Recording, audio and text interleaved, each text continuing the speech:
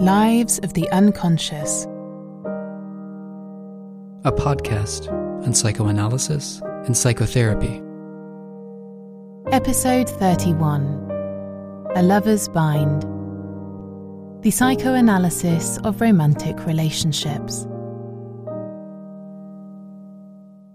One couple fights over household responsibilities. Another is trapped in a cycle of jealousy and control.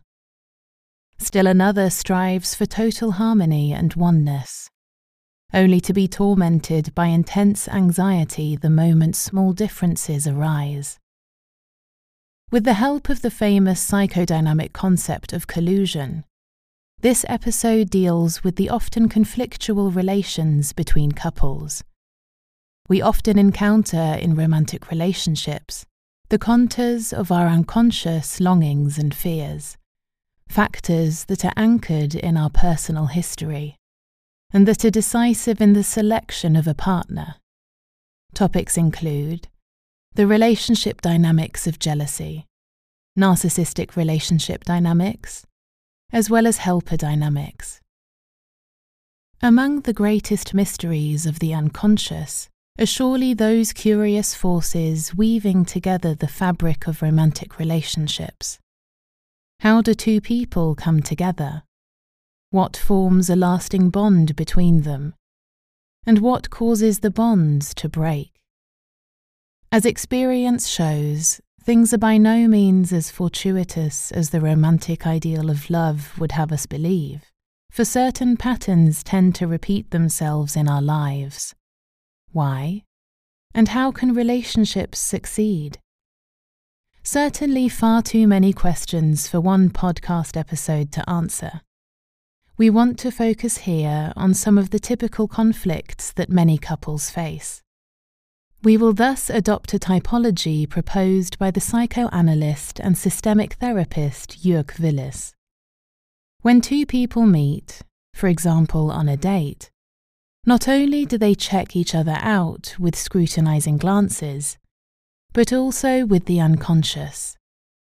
Psychoanalytically speaking, each individual's unconscious is in communication with the other, deciding on a nearly imperceptible level whether or to what extent they are interested in the other person. Without this unconscious match, there is no romantic relationship, whereby what matches does not necessarily bring love and happiness, a point we will get to in a moment. This is not only a matter of who the other person really is, but also, and here comes the specific psychoanalytical point, a matter of what fantasies they arouse, what promises they hold, what we believe we see within. This point is not only about what the other person actually does, but also about how it makes us feel. What one person perceives as caring and protective may appear controlling and invasive to another. To some extent, the other person is always a product of our own perception. As a general rule, one could say that a relationship usually comes about when each partner sees in the other the hope of fulfilling some unconscious wish, and, at the same time, the means of avoiding or resisting something as well. In every relationship, there is an element of longing and an element of defense. What this turns out to be is very different in every case. All basic inner conflicts are also expressed in our relationships, often in complementary ways, for instance, between one person who is more autonomous and another who is more dependent. One person who takes care of others, and another who allows themselves to be taken care of. One person who seeks recognition or admiration, and another who recognizes and admires others. There are both progressive and regressive tendencies in every relationship. No matter how flourishing, every relationship is characterized by the fact that these roles are not assigned to a set partner, but will shift, at least as time goes on. As in the following example, a young woman and a young man get to know each other shortly after graduating from school. At first, the woman is in awe of the young man, who demonstrates great self-confidence, has a large circle of friends, is bold, radiates strength and dominance. On the part of the woman, who is perhaps still insecure, there is a longing to overcome some of her own insecurities, perhaps coupled with the fantasy that this is the perfect man to help her, to become a whole woman, and be able to stand on her own. On the part of the man, there is a longing to be admired and recognized, maybe because he is not quite as confident as he appears to be from the outside. The two become a couple. Over time, the woman evolves, she becomes more self-confident, develops a feeling for what she is capable of, maybe even manages to become independent professionally. The decisive question for the partnership at this stage is whether the couple can embrace these changes, perhaps even foster them. Can the man recognize her, accept her strength, give her space and also admire her? Perhaps the young man has also evolved over time, which in his case means being able to accept some moments of insecurity, weakness and longing.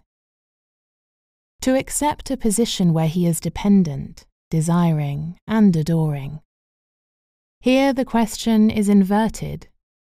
Can the woman still love, desire, and find him attractive, even once he has given up some of his dominance and strength? If they succeed, the relationship will become a space in which they can develop, where their roles can change, where both partners can allow progressive and regressive aspects of their personalities to unfold. And yes, certainly find greater satisfaction as well. Neurotic or blocked relationship dynamics, by contrast, are characterized by the inability or difficulty of breaking free from rigid roles, and the recurrence of certain patterns that accompany them. For example, when both partners are too afraid of what might happen if they gave up on a particular role. Here, the term collusion refers to an unconscious interplay between the partners, where, like a lock and key, have fixed functions in the relationship. Collusion comes from the Latin word colludere, meaning to have a secret agreement and to play with, which often results in a collision, a clash. Within the dynamics of a couple's relationship, the specific purpose of collusion is to avoid certain areas of conflict, or to manage some unresolved conflict, as in when one partner is nearly always dependent and the other independent, or when one is supposedly strong while the other supposedly weak. Yet it is only on the surface that this appears to be a satisfactory match. For no one can be happy if, to take up our example again, their personality cannot develop. They cannot build self-awareness and find their own strength. And likewise, no one can be happy if they are never allowed to be weak, if they always have to be the tough guy or the perfect woman. Increasingly, frustration piles up on both sides, as does the feeling that an important part of one's personality is found lacking. For many couples, collusion is the underlying pattern beneath their relationship conflicts, whereby what often remains unconscious in the conflict is precisely one's own part in it, with each partner saying, "I can't because of him or her." In his work, Jürgen Willi identifies an array of typical collusions, of which we will single out 3 in particular. Number 1. The narcissistic collusion. Every relationship involves negotiating boundaries, not only the couple's boundaries to the outside, but also those inside the relationship. Being in love, Being infatuated with one another means the border between the partners has been nearly erased. Out of two becomes one. Everything is shared, and body and emotions are fused. In this, there is also a deep longing to regress, to restore the lost state of absolute fusion still preserved in fantasy, to join together into an intoxicating fusion with one person who means everything. During the phase of infatuation, the boundary to the outside is usually hardly permeable. Other people simply don't matter, and can feel quite excluded in the couple's presence, may even be quite annoyed that they are acting like a sealed-off block, with only eyes for each other. As time passes, however, this border usually becomes permeable again, without disappearing altogether. The couple then maintains meaningful relationships with third parties, while still being identifiable as a couple. The boundaries within the relationship, by contrast, once more become a bit clearer. Both partners maintain a being of their own, with their own autonomy, while still being related to each other. One could also say, boundaries that are rigid enough to hold something together, and open enough to allow for development. Bound together through difference, while sustaining the development of the other. This is perhaps the dialectic of human intimacy. In narcissistic relationship dynamics, however, the question of demarcation is fundamentally conflict-ridden, and not only in the phase of infatuation, which to some extent is a normal narcissistic phenomenon, but from the perspective of narcissism, this means that the other person is supposed to be entirely at the service of oneself. More precisely, to become an extended part of the self, a mirror image that constantly confirms how good and loved one is. This is precisely where, as we heard in episode 27, the narcissistic wound is located. The narcissist seeks in his or her partner a narcissistic object that puts up no resistance, that does not irritate with anything of their own, and for whom he is the perfect ideal, adored, perfect, infallible, great. The message the narcissist sends about the relationship is, I want to become the ideal for which you surrender yourself. A narcissistic collusion emerges at the moment when the narcissist meets a partner who is looking for exactly this kind of ideal, or who is unconsciously attracted to relationships of this sort. They are what Villi calls complementary narcissists. The complementary narcissist often appears insecure, may struggle openly with a sense of inferiority, act rather passive and reserved, quickly adopting an altruistic position of caring for and being dominated by the narcissist. For these reasons, they may appear at first glance to be the victim of such an arrangement. Indeed, in the media, the narcissist is frequently characterized as the villain, and their partner as the one suffering. However, usually it is not quite that simple. According to Villi, the personality structure of complementary narcissism is in fact also narcissistic, for it requires a very similar kind of fulfillment in the relationship, albeit inverted. For example, the complementary narcissist sees in the narcissist that which he or she cannot find within, an ideal self, which she hopes can be achieved by becoming one with the narcissist. This often goes hand in hand with suppressed rescue fantasies, suffused with a distinctly narcissistic largesse, to be the one who has conquered the narcissist, or who can save him, who can show him what love truly is, who can release him from his suffering and intense nihilism. By seeking her ideal self in her partner's grandiosity, the complementary narcissist is ultimately using him as a narcissistic object, assigning him a specific role from which he is not allowed to break out. The complementary narcissist serves the narcissist and privately expects something in return, namely to become part of his greatness, to be rewarded for all their sacrifices, and most of all, to be loved back by the narcissist as something indispensable and magnificent. Yet this is precisely what the narcissist cannot give. Ultimately, both narcissist and complementary narcissist are engaged in a manipulative relationship where one tries to exploit the other in the service of the self, in which expectations are unconsciously built up again and again, only to be disappointed by the other person in the end. And indeed, there are often dynamics in which the allegedly weaker partner suddenly becomes totally dominant, while the allegedly stronger partner winds up in a helpless, grovelling position. For instance, when the complementary narcissist threatens to break up with the narcissist, which, however, reactivates the rescue fantasies, the feeling of now finally being truly loved and needed, at which point the dynamic is reversed yet again. Now, to adapt our example with this in mind, let's say the relationship between the young man and the young woman is something like a teacher-student relationship.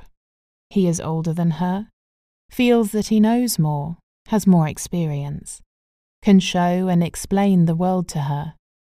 As a result, the man does not have to confront his own insecurities and his deep vulnerability. The woman, on the other hand, enjoys being led. The ideal self her partner supplies appears to give her the strength to overcome the travails that her own development could present for her self-esteem. However, as the relationship progresses, the longing to find in the other one's ideal self gradually develops into a curse. The man is incessantly holding the woman down, remaining in the dominant role as if by default, treating her efforts to evolve like the trials of a small child, who is not to be taken seriously, and is certainly no match for him. He may praise her, but the hierarchy is clear. He is the teacher who knows best, and she the student who needs support. The more the partner tries to assert an independent self, to set herself apart, the more fear arises in the man, reacting sometimes with aggression. The man may try to use verbal violence as a means of keeping the woman in an inferior position, devaluing her subtly, for example with disparaging nicknames, sometimes even quite overtly in front of everyone. Or he tries to always be one step ahead of the woman, to immediately outdo her, to declare for himself all that she wishes to become.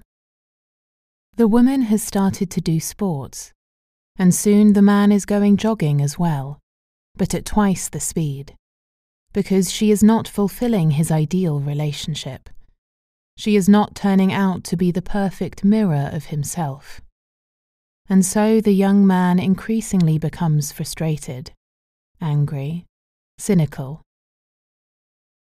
But the woman too feels an increasing sense of disappointment. She realizes that she is not the man's savior, that everything will remain as it is, that she is instead being used by the narcissist to stabilize his self-worth. Ultimately, the man and the relationship are not giving her what she was hoping for.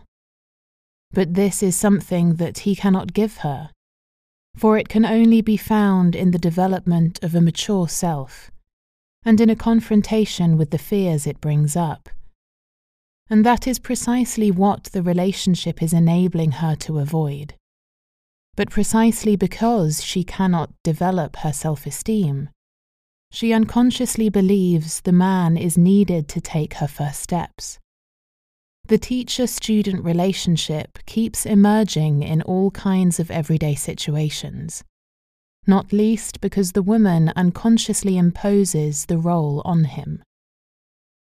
For example, the woman wants to apply for her dream job, but when she begins preparing her application, something inhibits her.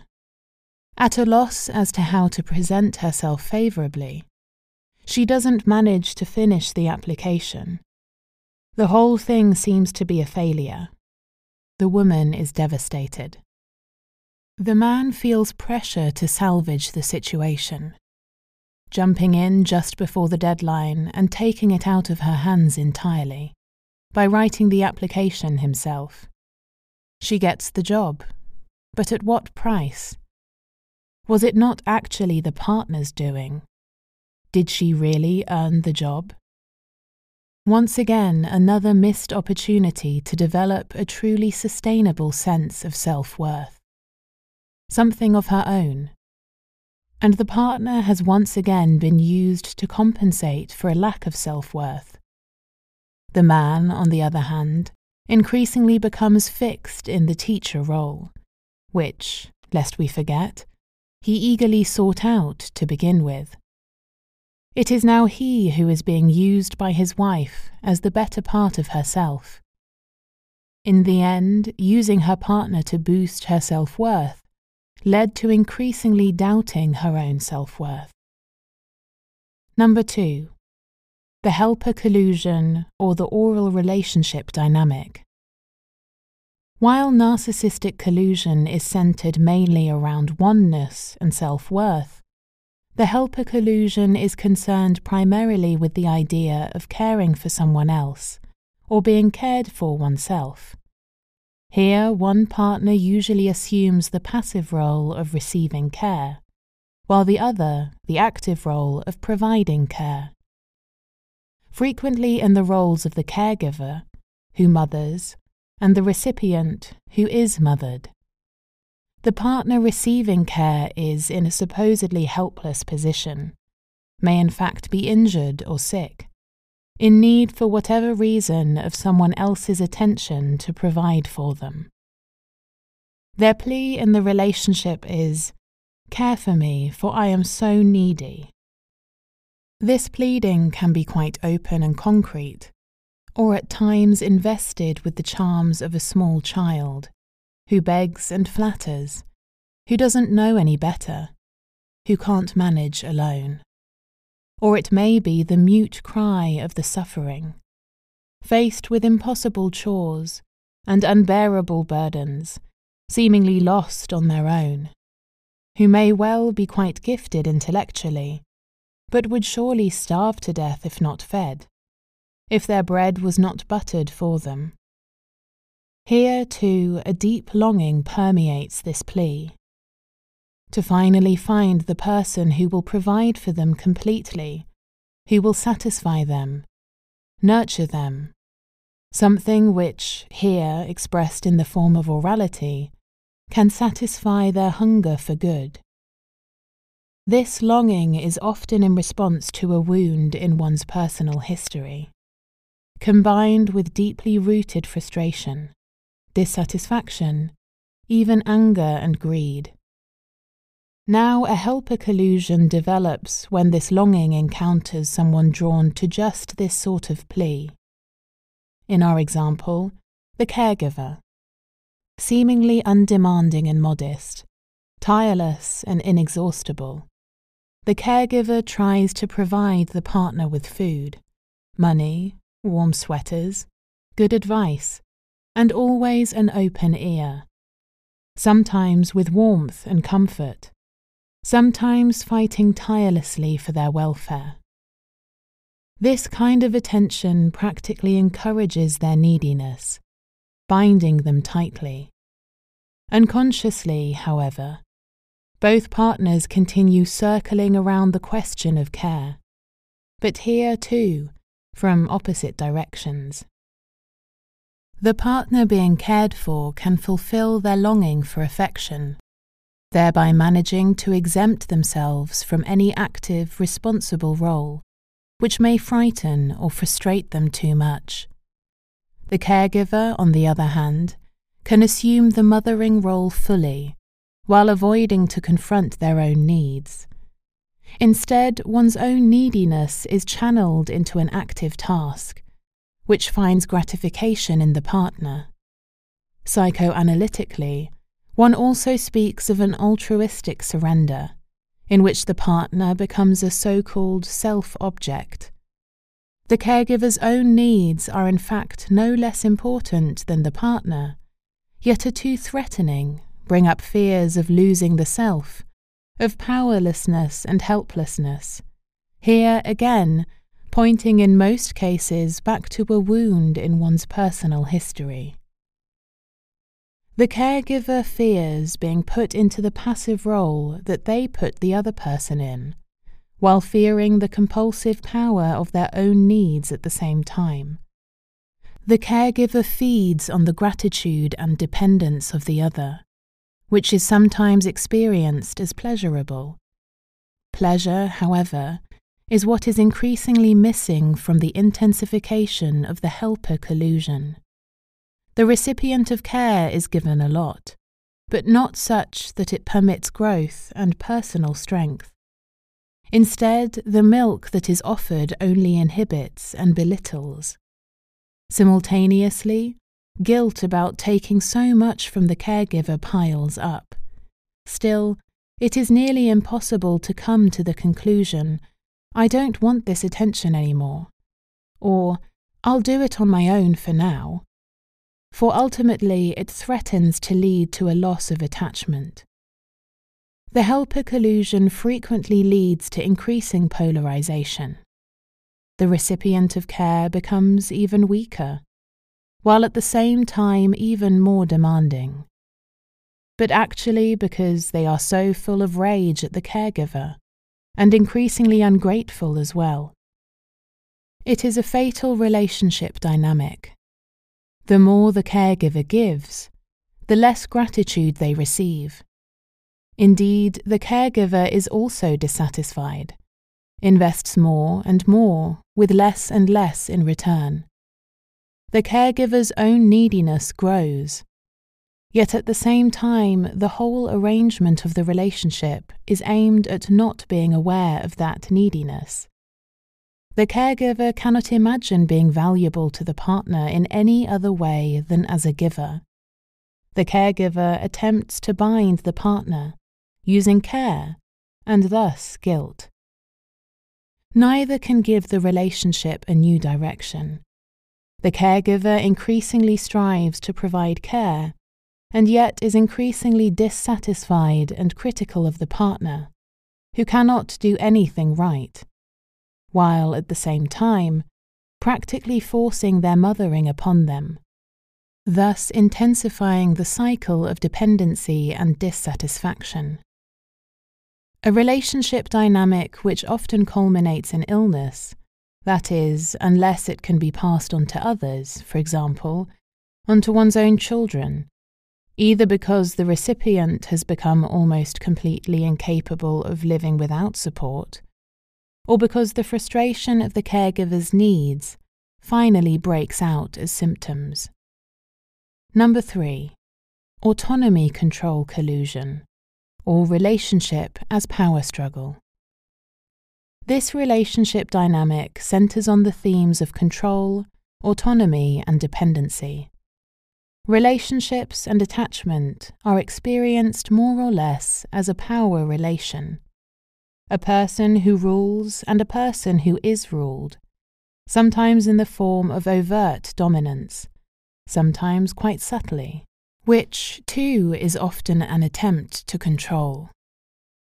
The dominant person can only conceptualize their own autonomy in terms of the control and dependence of the other person.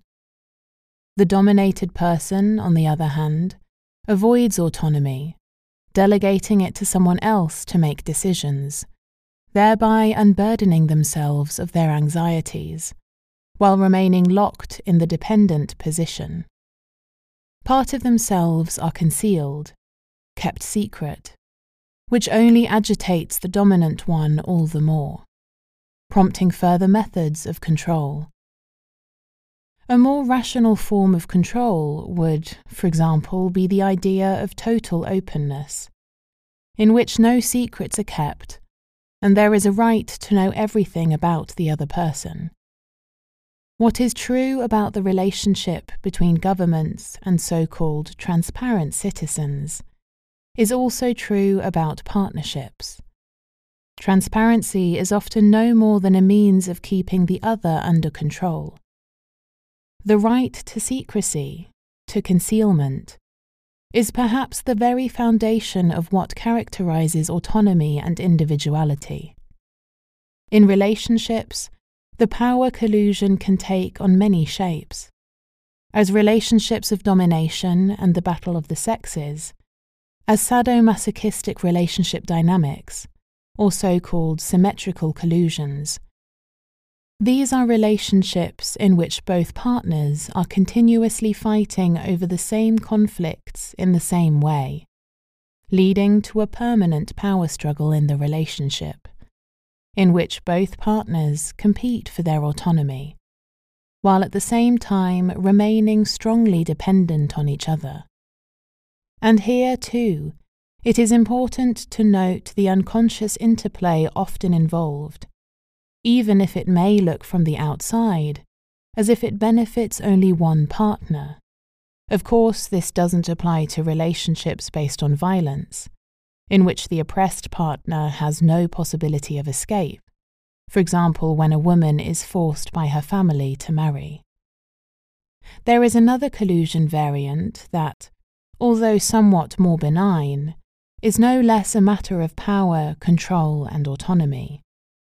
The so-called jealousy-infidelity collusion, which we will conclude with, as in the following example.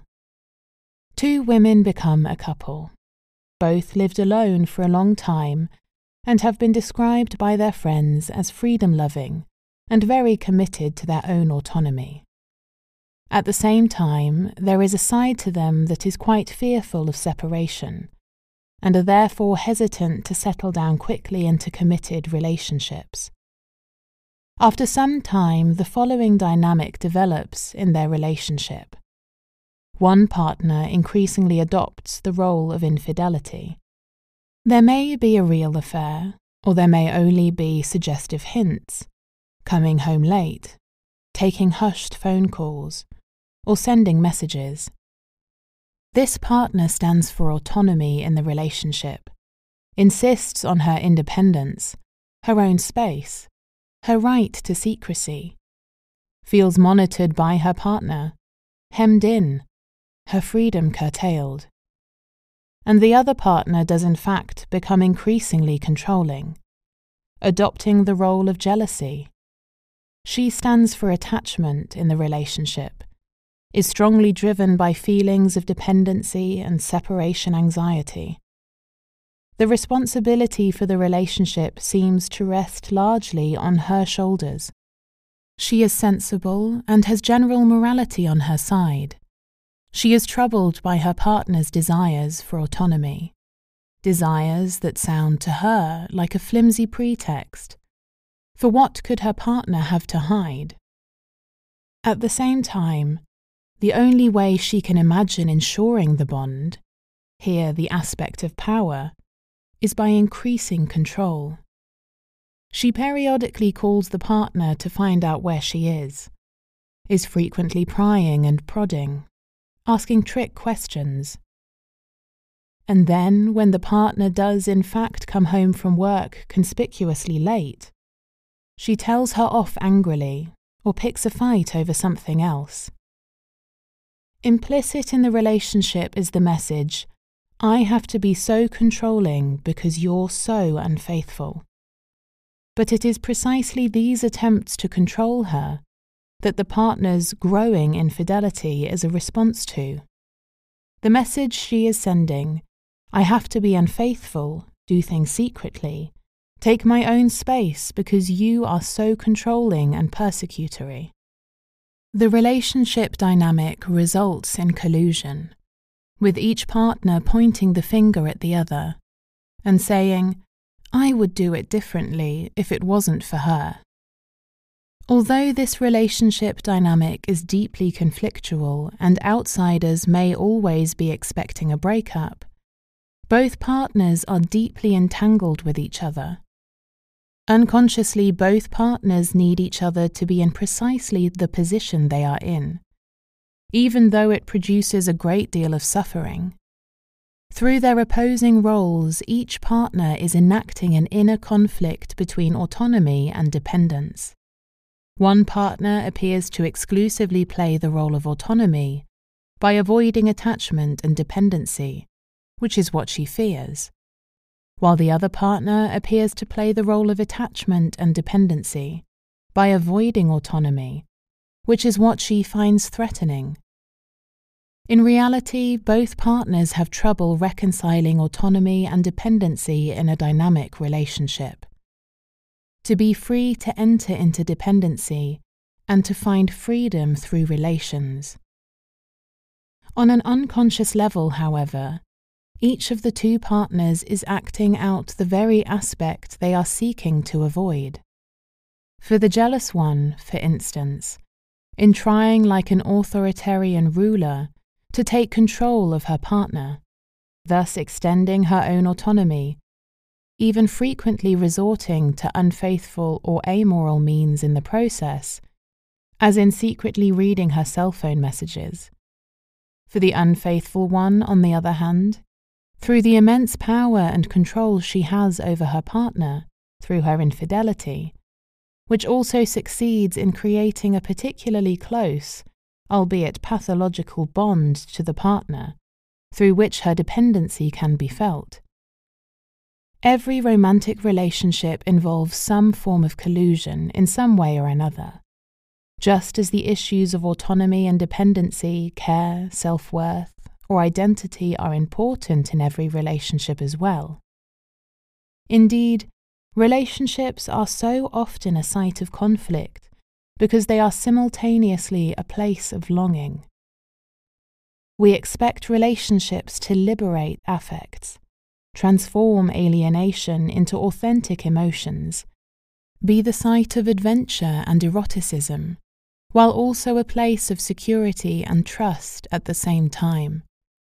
But also because relationships are frequently interwoven with longings deeply rooted in our personal history. To find a lost or never-before-seen paradise, to soothe an aching want, or to heal a wound. Healing oneself with love is no misguided ideal, for without love, there may be no psychology development whatsoever.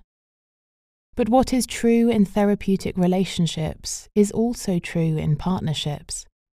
Psychological transformation does not come about through avoidance or forceful compulsion, but does become possible when we face our fears in ways that do not harm us, and through relationships that make us feel understood.